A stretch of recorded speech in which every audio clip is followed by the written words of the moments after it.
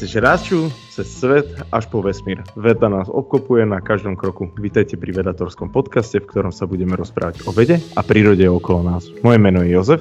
Ja som Samuel. Tento podcast vychádza v spolupráci so SME Samko. Dneska máme úžasného hostia Mišku Musilovú. Miška, vítaj. Ďakujem pekne, čaute. A ako na začiatku som povedal, my sme traja rodáci z Rače, takže toto je taký Rača reunion, alebo niečo také, alebo špeciál račanský. A ja hneď začnem, lebo ja som veľký japanofil. Ty si študovala alebo robila výskum na Chiba University, aspoň podľa tvojej Wikipédie. Áno, presne tak. Áno, ako sa ti páčilo v najnudnejšom meste v Japonsku? Nie je to až také zlé. to mi hovorí Japonci, že je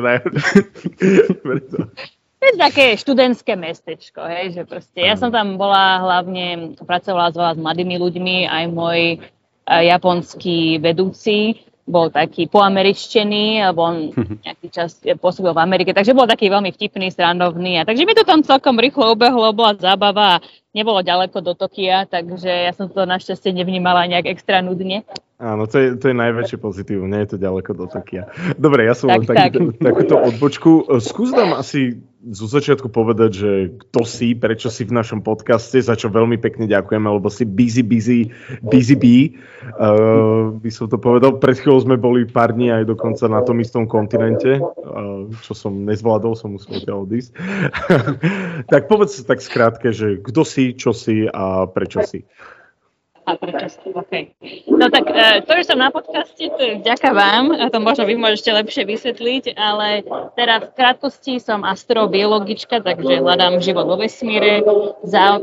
Môj taký špecializácia je hľadanie, pozeranie života, ktorý žije v extrémnych podmienkach na Zemi, s tým, že sa snažíme zistiť vlastne, aké sú limity života na Zemi a tým pádom môžeme lepšie spoznať, že kde by teoreticky mohol existovať život aj inde vo vesmíre. Napríklad vieme, že život dokáže existovať v veľmi studených podmienkach, tak možno niekde aj na Marse alebo na ľadových mesiacov Jupitera a Saturnu by teoreticky tiež mohol byť podobný život. A tento výskum ma zobral všade kade po svete, hlavne do veľmi studených končín, či už v tom spomínanom Japonsku, alebo v Grónsku, na Špicbergy a podobne. Pracovala som nejaký čas pre NASA, ešte keď som mala 21 rokov. Tam vlastne začal tento môj výskum a potom doteraz spolupracujem s NASA stále na tomto istom výskume, ale medzičasom sa to trochu presmerovalo inde a teda na zameranie na sopky. Ja som totiž teraz nedávno 4,5 roka pôsobila ako riaditeľka stanice HiSeas na Havaji, kde som viedla stanicu, kde simulujeme pobyty na mesiaci na Marse a teda príprava ľudí, technológií, vedy na to, aby sme raz mohli robiť dlhodobé vesmírne misie. A tam som popri tom tiež pokračovala v štúdiu týchto extrémofilov v lávových jaskyniach, ktoré tam prirodzene sa vytvárajú na sopkách. A tam mám vlastne doteraz tiež spoluprácu NASA. A vlastne takto by som povedala skrátke, celý život som nejakým spôsobom spojená s vesmírom, astrobiológiou, NASA, ale či už cez tieto simulované misie alebo expedície do terénu, a napríklad aj na Slovensku som pôsobila tiež, aj stále pôsobím v rôznych častiach vesmírneho sektora. Wow. Astrobiologička je asi najcool zamestnanie, aký človek podľa mňa môže mať. Neviem si predstaviť, no možno jedine ten, čo venčí psov, ale nesrandujem. A si spomínala, že si na tom Havaji, čo je úžasné. Tam je asi na tej vysokej sopke to výskumné stredisko. Kde si? Takže tam je dobrá. Najvyššia sopka je Mauna Kea, tam sú tie známe teleskopy. Ja som aj pracovala v jeden z tých teleskopov, observatórium, po slovensky sa to povie, po anglicky je to Canada, France, Hawaii telescope, ale tam je známy Keck a ďalšie. Ale sopka, na ktorej som viedla stanicu, je hneď oproti, Mauna Loa. Tá je len niekoľko desiatok metrov nižšia než Mauna Kea. A je to aktívna sopka, takže to bolo o to zaujímavejšie tam robiť výskum, lebo človek stále musel sledovať, že či nie je tam nejaká aktivita, či nemusíme evakuovať posádku. Takže predpoveď počasia bola bombová. Asi tak, niekedy vyslovene. Smiem sa spýtať, ty teraz bývaš na Havaji, alebo môžem ti závidieť, alebo ako? No, teraz som práve, že sa akorát odsťahovala z Havaja. Som tam žila teraz do konca apríla tohto roku. A teraz posledné 3 mesiace... No, sorry. Ale mám tam kopec kamošov, takže veď niekedy v budúcnosti môžem ťa nejako spojiť. Ale vlastne teraz 3 mesiace som taký digitálny nomad, že taký bezdomovec, jednoducho povedané, že po celom svete som chodila s kufrom a ruksakom a robila aj výskum a prípravu na rôzne expedície takto, bez nejakých záväzkov, ale teraz sa postupne práve presúvam do New Yorku, kde budem mať takú základnú na určitú dobu. No ty si vlastne teraz na Slovensku predstavila takú misiu, ktorá sa týka výstupu na vrcholy. Tak povedz, že ako toto súvisí vlastne s tou tvojou doterajšou púťou. Tak vlastne toto je pokračovanie z jednej časti môjho výskumu tých extrémofilov. To sú tie organizmy, čo dokážu prežiť v extrémnych podmienkach. Ale teraz sa budem pozerať na extrémofily, čo dokážu prežiť na vrchole tých najvyšších kopcov, čo máme po svete. A expedícia sa volá, alebo séria expedícií sa volá Koruna Zeme, alebo po anglicky Seven Summits. A ide o to, že plánujem vystúpiť na najvyšší vrchol na každom kontinente. Začínam Kilimanjárom o mesiac až po Mount Everest, to približne 3 roky, ak všetko pôjde ako má. A tam budem študovať, čo tam dokáže prežiť v tých vyššinách, opäť aké sú limity života a čo nás to vie naučiť o tom, aký môže byť život inde vo vesmíre. Ale zároveň sa budem sústreďovať aj na výskum životného prostredia a hlavne ako je aj takéto úžasné prostredie strašne vysoko v horách znečistené, či už priamo ľudskými expedíciami, alebo napríklad mikroplastami. Vieme, že sa dokážu dostať aj do takýchto výšok, jednoducho vetrom a iným pôsobením prírody. A teda chcem aj na toto upozorniť, aké je krehké naše životné prostredie a čo by sme mali robiť, aby sme sa lepšie starali o prírodu. Ubikvita mikroplastov je až strašidelná dakedy, keď sa uvedomí. Takže to je... Tak dúfam, že nájdete toho čo najmenej, čo sa týka mikroplastov. A čo najviac, čo sa týka extrémofilov. Áno, tak. Presne tak. Máš nejakého obľúbeného extrémofila? Ja viem, že sú tie, neviem, jak sa to volá, ale vyzerajú ako kúmené medvedíky, také miniatúrne. Áno, pomalky po slovensky, alebo tardigrade, hej, po anglicky. Áno, tardigrade po anglicky, áno, presne. Ja tie mám strašne rád, lebo tie vždy ukazujú a mi to príde také, že aj zlaté, aj scary proste, že takéto zvieratko, čo to dokáže. Áno, tie sú úžasné. Aj som ich vlastne, keď som brala vzorky, napríklad v tých Špicbergoch, ich človek jednoducho nájde v lade sa len tak pohybovať, takže som ich videla v ich životnom prostredí. Tie mám určite rada, tie sú také zlaté a hlavne pre deti, keď robím nejaké popularizačné aktivity, tak sa veľmi o nich bavíme. A nemôžem povedať, že mám vyslovene nejakého obľúbeného, ale napríklad počas magisterského výskumu som sa sústredila na výskum extrémofilov, čo dokážu prežiť silné dávky žiarenia. Vlastne doteraz ešte nie je úplne jasné, že prečo na Zemi máme takéto organizmy, čo dokážu prežiť 10 000 covú dávku, ktorá by ich hneď človeka zabila. Máme silnú atmosféru, sme celkom dobre chránení proti vesmírnemu žiareniu, alebo teda žiareniu z vesmíra. Prečo máme takéto super odolné organizmy na Zemi? A toto bolo súčasťou môjho výskumu počas magisterského štúdia v Anglicku. A jedna teória je, že vlastne ono je tak nechciac, že takáto odolnosť voči žiareniu vznikla najprv tým, že sa snažili organizmy vytvoriť si odolnosť voči veľmi suchým podmienkam, alebo podobným spôsobom musia brániť svoje vnútrobunky, aby prežili strašné suchoty, ako aj škody pri žiarení. Takže to je jedna teória, že možno to tak nechtiac vzniklo, tá odolnosť voči žiareniu, tým, že najprv vytvorili si odolnosť voči veľmi suchým podmienkam. A preto som študovala napríklad organizmy z Antarktidy, som mala z tzv. Suchých údolí v Antarktide alebo Antarctic Dry Valleys. A tie som aj vysušiavala, aj som ich dávala do strašného žiarenia. Som mala vtedy spoluprácu s jednou vlastne odnožou britskej armády a prišla som takého vojenského strediska a tam sme tie chudierky dávali do strašného žiarenia tam, už to má nejaký kobalt 60 a viem, že som musela chodiť s takými všakými monitormi na sebe, aby som ja nechciac nedostala nejakú veľkú dávku žiarenia už vôbec byť v tom labáku. A zistili sme, že naozaj tieto organizmy sú nesmierne odolné. Stále nevieme úplne prečo, že vôbec takáto adaptácia vznikla. Moja teória, že je tamto spojenie s tou odolnosťou voči suchote, aj bola potvrdená môjim výskumom, ale samozrejme treba ešte toho robiť viac, tým ešte budeme vedieť na 100%. Ale v každom prípade to boli moje najobľúbenejšie extrémofily, lebo tie dokázali prežiť strašnú zimu, žiarenie aj suchoty.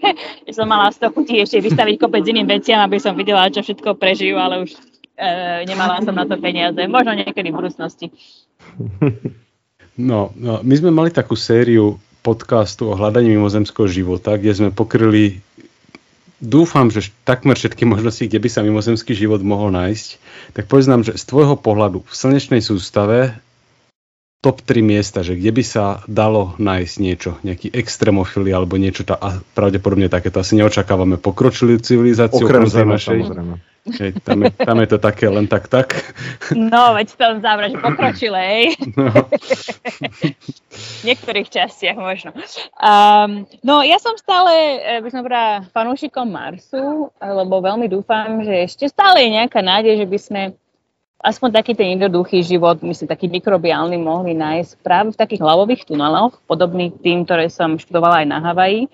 Lebo vlastne tam mám stále tú spoluprácu s NASA, kde sme odobrali vzorky z týchto labových tunelov a zistili sme, že tam organizmy napríklad môžu prežiť, že vlastne, to preložiť z angličtiny, že im stačia rôzne plyny, ktoré vlastne tie erupcie tých sopiek vypúšťajú a to im stačí na energiu, aby dokázali fungovať v tomto podzemnom teréne.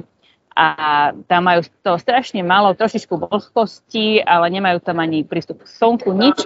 Takže to sú veľmi zaujímavé a odolné extrémofily a vieme, že na Marse pravdepodobne existujú podobné lávové tunely, takže si myslíme, že tam by mali asi podobné prostredie a možno z tých predošlých, síce už veľmi dávnych erupcií na Marse, ale možno tam niekde zostali takéto plyny uviaznuté v podzemí, možno sa tam nejako ešte zrazila nejaká voda v podzemí, kde sú lepšie podmienky na to, aby mohla byť voda v tekutom stave. A jednoducho je tam nádej, že by tam teoreticky mohli byť akurát vhodné podmienky na to, aby tam podobné extrémofily žili. Takže preto my stále dúfame, že niečo podobného by sa mohlo nájsť na Marse, alebo aspoň nejaké fosíly alebo niečo, čo by nám aj viac vlastne ukázali o tom, ako či je život pomerne častý, stačí mať vhodné podmienky a môžeme ho hneď nájsť, alebo či jednoducho, aj keď sú tie vhodné podmienky, nestačí to na to, aby, neviem čo, nastala tá iskra a ten život sám o sebe vznikol. Takže preto ja stále dúfam v ten Mars. No a potom by som povedala asi také ľadové mesiace Jupitera, Saturnu, ako napríklad taká Európa alebo Enceladus. Jednoducho tak z hľadiska toho, že už tam máme o tých mesiacoch dosť veľa informácií, že teoreticky majú pod povrchom oceány, asi sa tam odohrávajú nejaké hydrotermálne aktivity hlbšie v tom oceáne, čo by mohli zase dodať energiu a tie vhodné rôzne prvky, ktoré život potrebuje na fungovanie. A vieme napríklad taký Enceladu, že to tam pomerne aktívne. Takže to by som povedala, sú až také najpravdepodobnejšie miesta, aspoň z informácií, ktoré máme zatiaľ. Dobre, a ja mám takú ďalšiu otázku, že ako sa vyrovnáva tebe, astrobiologičke, určite sa ťa ľudia pýtajú, že no čo, ako ufóni, alebo niečo takým spôsobom, alebo vždy, keď určite je nejaká bombastická správa, teraz sme mali z Číny, pred pár týždňami, tu o tom signále, hneď nepísal ti niekto, alebo tak, že ako sa na to ty pozeráš, alebo ako sa vyrovnáva s tým, že ľudia si predstavujú ten mimozemský život skorej ten inteligentnejší, a ten rozvinutejší ako skorej ten, čo hľadáte. Predpokladám, že skorej je to tých extrémofilov hľadáte, ako že hľadáte nejakú vesmírnu loď, ktorá len tak prechádza cez... Hej. Áno, to pomerne často dostávam. Aj nemusí ani vyslovene byť nejaká správa v médiách alebo novinách, že mi ľudia vypisujú a pýtajú sa na ufónoch, alebo že videli neviem čo zaujímavé letieť nad neviem akou horou alebo nad neviem akým mestom a už mi vypisujú. A je to také, je to zaujímavé. Nemôžem toho veľa povedať, v zmysle, jednoducho sama nemám informácie o veľa týchto veciach, že či je to len nejaké tajné lietadlo nejakej armády americkej, alebo čo ja viem, alebo či by to teoreticky mohlo byť niečo iné. Ale ako taký praktický človek som povedala, ja sa skôr zaoberám vecami, ktoré môžem aj ja študovať. Že akože teoreticky áno, kľudne by mohol byť podľa mňa inteligentný život aj inde, šance na to sú pomerne veľké a nádej v tom mám, ale podľa mňa zatiaľ s technológiami, čo máme a znalosťami, ktoré máme, je pre mňa ako astrobiologičku jednoduchšie sa zaoberať životom, ktorý by sme aj mohli nájsť a teda napríklad takí tieto extrémofily, ešte stále teraz by sme mohli poslať ďalšie sondy na Mars, snáď skoro aj ľudí, tí by tam mohli priamo tento život hľadať. Možno aj taký Enceladus, Európa nie sú až tak ďaleko v nejakej tejto našej ľudskej budúcnosti, aby sme tam mohli niečo hľadať. Takže pre mňa je to jednoducho praktickejší výskum a preto sa skôr tým zaoberám, ale som otvorená aj iným teóriám a keď občas niekto za mnou príde s nejakým zaujímavým nápadom, tak si to rada vypočujem. Čo taká Venuša ináč tu si nespomenula? Tak Venuša tam jedine uvažujeme o oblakoch Venuši, že by teoreticky tam mohli byť nejaké extrémofily. A opäť nevylučujem to ako možnosť, len veľakrát napríklad z toho praktického hľadiska my sa pozeráme na miesta, kde dlhodobo má život nejakú šancu sa aj uchytiť a nejako prežiť. A napríklad ako Marse teraz už podmienky nie sú veľmi vhodné pre život. Aj teraz je tá nádej o mnoho menšia, že by teoreticky aj v týchto podzemných tuneloch mohli nejaké tieto živočichy prežiť. Ale v minulosti vieme, že na Marse boli podmienky podobné Zemi, tiekla tam voda, možno tam boli aj oceány, mala to hustejšiu atmosféru, boli tam rôzne prvky, ktoré vieme, že život podobný tomu nášmu potrebuje. Takže možno tam nejaký život mohol vzniknúť a hlavne možno sa aj mohol nejakým spôsobom zachovať. Takže máme šancu aspoň nejaké fosílie nájsť, alebo nejaké tieto tzv. Biosignatures, neviem po slovensky biosignatúry, alebo ako to preložiť, nejaké stopy po živote, biologickej aktivite. Ale na takej Venuši zatiaľ ako možno tam poletujú nejaké prvky, ktoré by teoreticky dokopy mohli spôsobiť, že tam vznikne aspoň nejaký jednoduchý život. Ale nádej na to je o mnoho menšie a hlavne ako by sa taký život tam zachoval a už hlavne nie dlhodobo, keď ide hlavne o niečo, čo by chcelo prežiť v oblákoch, že bez toho, aby to malo nejaké miesto, kde by sa to mohlo nazvať si odpočujúce od tých stresov na okolí, je to trošičku menej pravdepodobne, že by sa tam niečo zachovalo dlhodobo. Ale zase človek nevie, život na Venuši môže byť super odolný a vyvinul si spôsob, ako sa zachovať v tých oblakoch a prežiť všetky tie hrozné veci, ktoré musí čeliť na Venuši.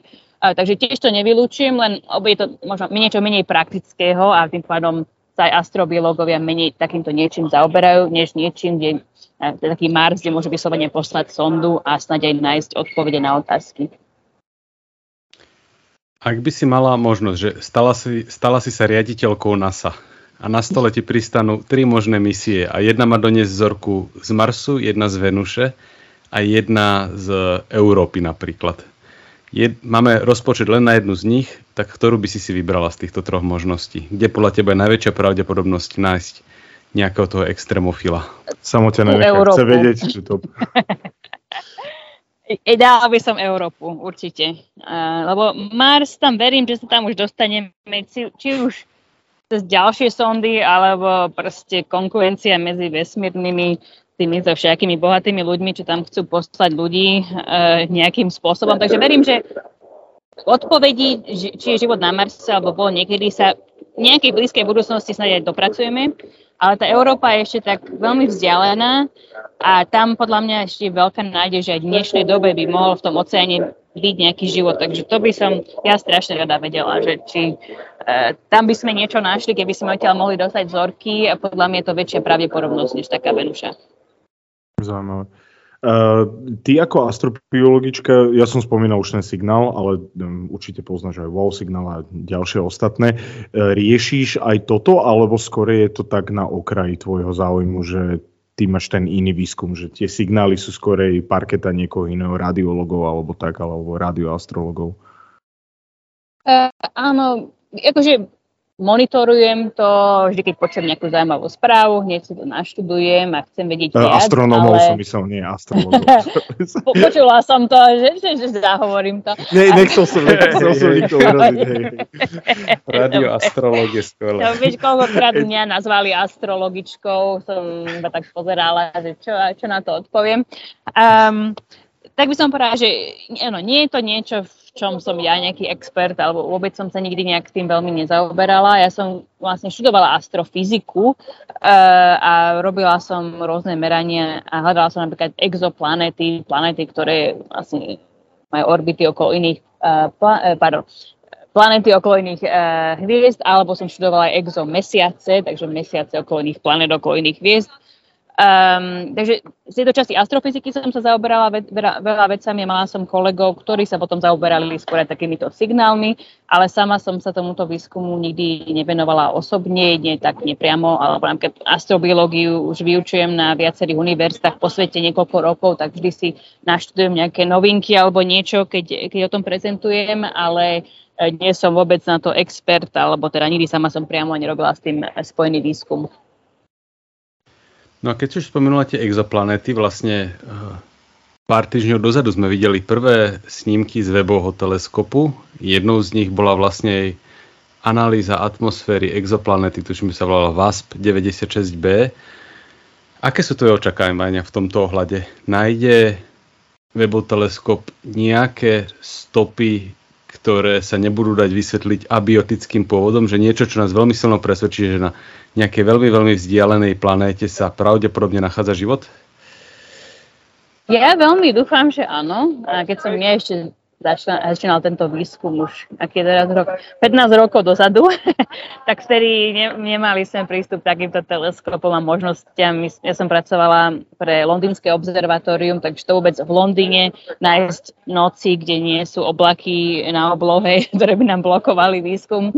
Bolo to náročné už len takéto niečo nájsť a tie naše teleskopy vôbec neboli nejaké silné, ale už aj vtedy sme vedeli zachytiť zaujímavé informácie, potvrdiť existenciu niekoľkých exoplanét.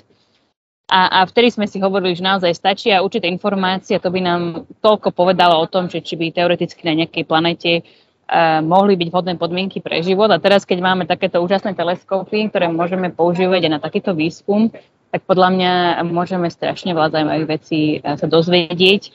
A áno, tak už nikdy to nebudeme vedieť na 100%, kým tam nepošleme nejakú sondu alebo nebudeme sa môcť nejakým spôsobom bližšie dostať tým planetám. Ale už vôbec to nájsť v tých atmosférach rôzne prvky, ktoré pre nás astrobiológov sú známe, že by teoreticky mohli naznačovať nejaký život. To by bolo veľmi zaujímavé, alebo že by tie podmienky na planete mohli byť vhodné pre vznik života, keď si pomyslím na to, aké podmienky boli asi na Zemi, keď tu vznikol život. Takže bude to všetko stále len teória, že nájdeme planety, kde by teoreticky buď teraz mohol byť nejaký život, alebo by mohli byť podmienky vhodné pre život. Ale aj tak nás to posunie ďalej v tom, že zistíme, že naozaj vo vesmíre nemusíme byť sami a že možno planety podobné našim sú pomerne časté a tým pádom aj nádej pre život je o mnoho väčšia. Dúfam, že ma stále počujete. Ja ťa počujem sám. Áno, dobre. Možno ešte má toto mikrofón off. Áno, mal som. Keď si teda ešte spomínala ten Mars a povedala si, že tak tam nemusíme niečo poslať ty z tvojho rozpočtu ako riaditeľka NASA, že však tam nejaká firma pošle, tak ako sa vlastne staviaš tomu, že postupne ako keby sa výskum vesmíru stáva záležitosťou firiem, ktoré napríklad možno nepodliehajú nejakým etickým štandardom, ktoré sa v také výskumno-akademickej obci ustalili, napríklad, že výskumníci by si nedovolili kontaminovať planétu, na ktorú idú robiť výskum. Ale keď tam pôjde nejaká firma, tak nemusí si možno dať tak záležať na tom, aby bola raketa dokonale sterilizovaná alebo neviem čo. Takže ako sa vlastne stavieš k tomuto, že napríklad teda SpaceX chce ísť na Mars? Je to problematické, presne ako spomínaš z tých dôvodov, že žiaľ, bohatí ľudia veľakrát si myslia, že môžu robiť, čo chcú a nemusia rešpektovať určité pravidlá, ktoré existujú pre určité dôvody. Takže nie som z toho najšťastnejšia, hlavne teraz vidím, ako veci napredujú a naozaj začína to byť taká zase ďalšia konkurencia ega a nie o tom, že ide o nejaké dobro pre ľudstvo a už vôbec nie pre vedu. Miliardári mám obavy majú veľké ego? Wow. No, šok, že? Kto by to povedal? Šok. Surprise Pikachu. Takže mám obavy z toho, že akým smerom to sa bude toto vyvíjať. Veď už teraz poslali auto do vesmíru bez toho, aby to vôbec bolo odobrené a vôbec nie nejako sterilizované a neviem čo ako treba. Takže mám obavy, že keď si zase jeden z nich myslí nejakú takúto záležitosť, tak neviem, ako bude pokračovať náš astrobiologický výskum, lebo mám obavy, že to bude už kontaminované ďaleko predtým, než tam sa my dopracujeme s nejakou našou sondičkou. Mám z toho obavy a mám preto aj obavy, že aj naša nádej pre nájdenie nejakého života na Marse sa keby skracuje, lebo ak tam my nebudeme môcť poslať výskumníkov, predtým, než tam pošlú nejakí miliardári svojich ľudí, tak oni tam možno aj tú planetu budú tak kontaminovať, že proste keď tam aj tých výskumníkov nejakým spôsobom dostaneme, tak ani už nebudeme vedieť, čo tam bolo pôvodne a čo sme tam my doniesli. Ale stále dúfam v to, že predsa len nie je také jednoduché poslať ľudí vôbec späť na mesiac a už vôbec nie na Mars. Takže na to, aby ľudia vyvinuli všetky tie správne technológie, jedlo a pripravili tú správnu posadku na také náročné misie, stále potrebujú spoluprácu s vesmírnymi agentúrami a tie našťastie stále môžu si nastojiť na týchto rôznych podmienkach. Takže dúfam, že kým tam bude aspoň nejaká spolupráca s vesmírnymi agentúrami, ktoré si dávajú záležať na týchto dôležitých podmienkach, teda ochrana planét a podobne, tak dovtedy ešte máme nejakú nádej, že Mars nebude úplne kontaminovaný a že tam môžeme poslať astrobiológov, geológov a podobne, ktorí Mars si trochu naštudujú, predtým než tam proste prídu ľudia a turisti. Ale ako náhle to začne byť takéto, že ideme rýchlo poslať ľudí na Mars a postaviť tam základne čím skôr, tak podľa mňa šance pre nejaký poriadny výskum sa nám veľmi rýchlo minú. No a aby sme zakončili na trošku pozitívnejšiu nôtu, ty sa teda veľkom venuješ aj popularizácii, teda podobne ako my dvaja vlastne pri robení podcastu, si garantkou misie Mars na Slovensku, kde vlastne sme sa teraz tak nepriamo stretli, lebo ja som tam zase porotoval nejaké projekty a dajme tomu, že sa všetko podarí tak, ako sa pri popularizácii má a pritiahneš v tejto oblasti budúce mladé výskumníčky a mladých výskumníkov. Tak ak nás teraz počúva, dajme tomu nejaký stredoškolák, tak čo by si mu poradila, že chce sa stať astrobiologičkou, astrobiológom, aké školy študovať, kde a ako sa celkovo tak stavať k štúdiu, že ja neviem, vyhľadávať si veľa stáží, alebo ako na to?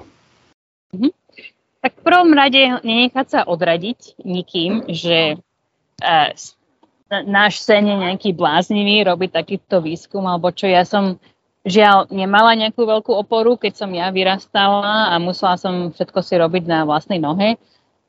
Našetriť si peniaze na štúdium v zahraničí, získať množstvo štipendií, mať množstvo prác popri štúdiu, aby som si mohla dovoliť vôbec tie školy v Anglicku, v Amerike, kde som študovala. Ale to som nenechala, aby ma to odradilo. Proste mala som svoj sen, chcela som si za tým ísť, samozrejme treba etickým spôsobom, nie cez mŕtvoly a podobne. Ale hlavne proste nenechať sa odradiť, lebo problémy a prekážky budú vždy. A človek sa veľa naučí tým, že sa naučí navigovať cez tieto prekážky a prekonať ich. Takže tak v prvom rade teda naozaj ísť si za tým, predsa len robiť to, čo človeka baví, je strašne motivujúce sa tomu venovať ďalej a potom človek môže aj motivovať ďalších, aby sa tiež venovali takýmto aktivitám.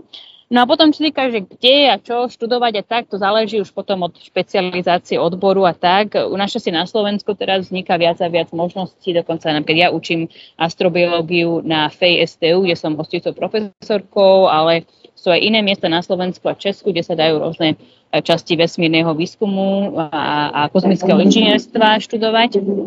Človeka nemusí už ísť tak ďaleko ako do Anglicky, do Ameriky, ako som ja išla. Ale tak by som povedala, keďže sa aj konkurencia zvyšuje, hlavne v zahraničí, pri týchto odboroch, aby sa človek dostal do inštitúcií ako NASA, tak čím má viac človek skúseností mimoškolských alebo mimo, nazvime to len obyčajných predmetov, ktoré študuje, tak tým lepšie vyzerá jeho CVčko a tým sa zvyšujú jeho šance, aby ho niekde prijali. Takže napríklad ja som vždy aj popri strednej škole a hlavne na vysokej som mala popri tom normálnom štúdiu množstvo koníčkov, venovala som sa množstvu projektov mimoškolských a to všetko zapôsobilo na ľudí. Že keď som sa potom hlásila o štipendia alebo proste na ďalšie štáže a podobne, tak im sa páčilo, že ja už som v minulosti bola súčasťou rôznych projektov, naučila som sa tieto projekty viesť ako team leader a mala som tým pádom aj kopec nových nápadov a to sa im veľmi páčilo a to vlastne ma odlíšilo od zvyšku, ktorí možno mali samé jedničky a boli skvelí, ale mimo školy vlastne nič extra nerobili. Takže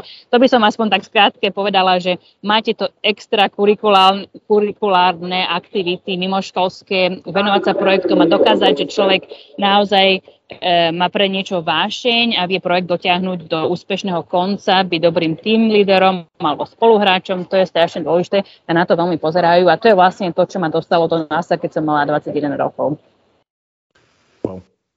Toto ma veľmi potešilo, lebo ja dávam často podobnú radu, že mať veľa týchto aktivít pomimo, tak som rád, že to niekto takto erudovaný povedal tiež. Ďakujem pekne. Super, tak držíme ti palce, nebudeme ťa už zdržovať. Máš ešte pred sebou cestu vlakov, takže uži si ju. A ďakujeme ti veľmi pekne, že si našla pri tom naozaj bohatom programe, ktorý máš na nás čas a troška povedala o sebe a o svojich projektoch, čo je úžasné a dúfam, že si aj, ja určite viem, že si aj niekoho inšpirovala týmto podcastom. A svojim životom. Ďakujem veľmi pekne, bolo mi potešením a teším sa na ďalší pokec niekedy inokedy. Super. Dáme si kofolu v Rači niekde. Áno, v pekle. No, môžeme. Super. OK, tak majte sa. Dobre, maj sa, čauko, pekný deň si ešte prajeme. Majte sa pekne. Čau. Ďakujeme veľmi pekne Miške za rozhovor. Nájdete nás na všetkých dobrých aplikáciách, viete nás podporiť na Patreone. Ponožky už nemáme, sorry, ale pripravujeme niečo ďalšie a vidíme sa na budúce. Samo robí výborné vedátorské storky na Instagrame, nájdete ho aj na Facebooku a máme aj stránku vedator.space. Majte sa veľmi pekne. Majte sa. Ospravedlňte prosím zníženú kvalitu zvuku, v tejto epizóde nahrávali sme za pomerne drsných podmienok, ale teda dúfam, že pri tejto hostke to za to stálo. Kde sú hranice slobody slova? Je človek len veľmi komplikovaný stroj? A ako skresľuje naša myseľ realitu? Som Jaro Varchola a ja Jakub Betinský a spolu tvoríme podcast Quantum Idei, kde veda diskutuje s filozofiou. Novú diskusiu nájdete každý druhý štvrtok vo svojej podcastovej appke, na našom Facebooku a Instagrame a tiež na denníku SME. Tešíme sa na vás.